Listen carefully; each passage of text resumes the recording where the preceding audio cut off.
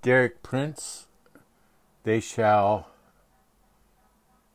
Expel Demons, Part 4, Chapter 20 through A Prayer for Deliverance. You have now reached the point at which you can claim your deliverance in prayer. People sometimes say to me, I want to pray, but I don't know what to say. So I have prepared a pattern prayer for you.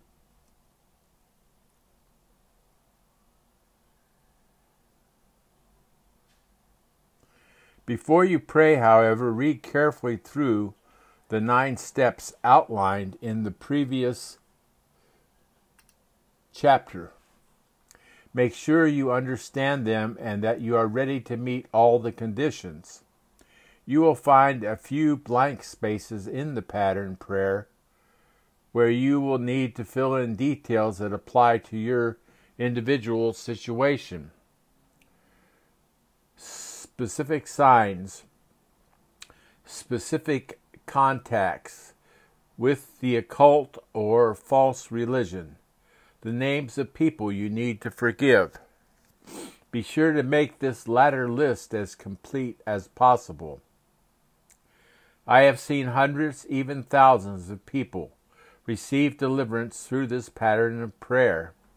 You may wish to enlist the support of a fellow Christian, but be sure the person you choose is in agreement with your decision and will be praying out of faith, not unbelief.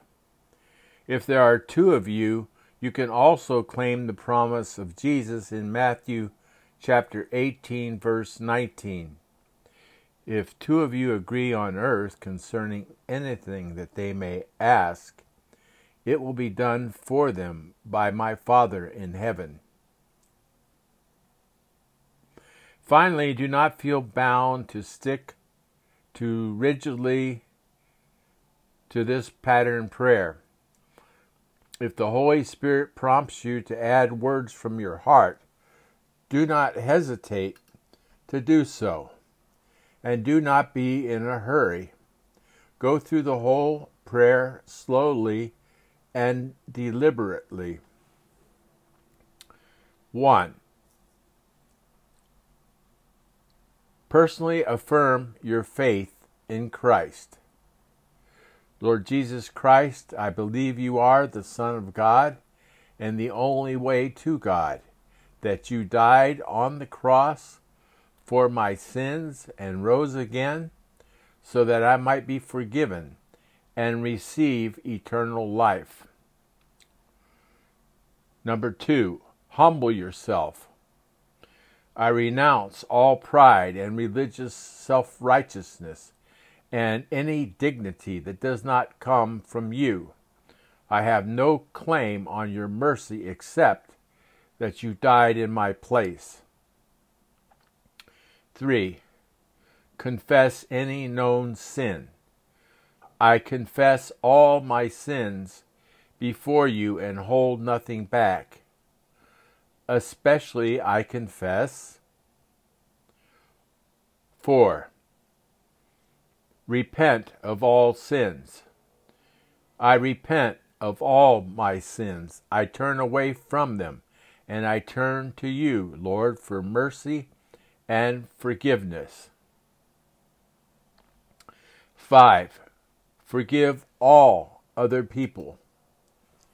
By decision of my will, I freely forgive all who have harmed or wronged me. I lay down all bitterness, all resentment, and all hatred. Specifically, I forgive 6. Break with the occult and all false religion. I sever all contact I have ever had with the occult or with all false religion. Particularly, I commit myself to get rid of all objects associated with the occult or false religion. 7. Prepare to be released from every curse over your life. Lord Jesus, I thank you that on the cross you were made a curse, that I might be redeemed from every curse and inherit God's blessing. On that basis, I ask you to release me and set me free to receive the deliverance I need. 8. Take your stand with God. I take my stand with you, Lord, against all Satan's demons. I submit to you, Lord, and I resist the devil. Amen. 9. Expel. Now I speak to any demons that have control over me. Speak directly to them. I command you to go from me now. In the name of Jesus, I expel you. Each time you experience a release, praise and thank God for it. Give thanks and praise is the simplest and purest expression of faith. It also creates an atmosphere that demons find intolerable. When you feel your deliverance is complete, or that you have come as far as you can come at this time, be sure to kneel down and make Jesus Lord of every area of your life. Remember the warning of Jesus that if a demon comes back and finds the house empty, he will return and bring others with him. On your own, you do not have the strength to keep the demons out. But if the Lord Jesus has taken up residence with you, you have his help to keep them out. This reminds me of a woman who was consistently victorious in her Christian life. When asked her secret, she said, "Whenever the devil knocks at the door, I just let Jesus answer." Do not try to fight the demons by yourself. If you feel your deliverance is not yet complete, wait until your strength returns or you feel prompted by the Holy Spirit.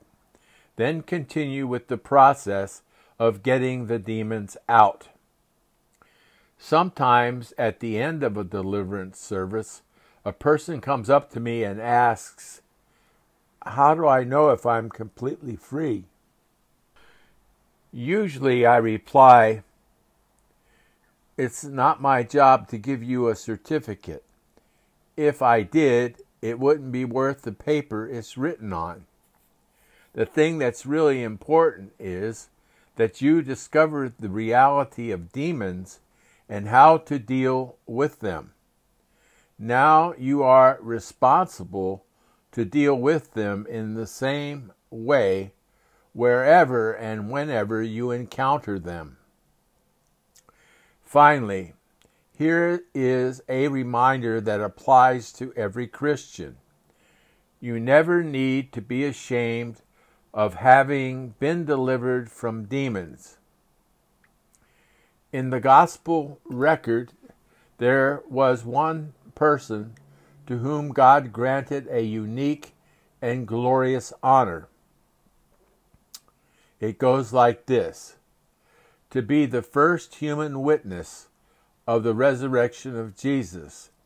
The incident is recorded in Mark chapter 16, verse 9. Now, when he rose early on the first day of the week, he appeared first to Mary Magdalene, out of whom he had cast 7 demons. Think of it. Jesus appeared to Mary Magdalene, who was identified as the one out of whom he had cast 7 demons.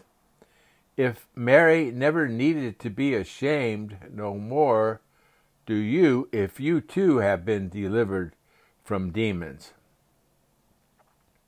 There is, however, one thing of which you might need to be ashamed. If you discovered you needed deliverance from demons, but pride kept you from knowing your need and being set free. This is the end of chapter 22, A Prayer for Deliverance.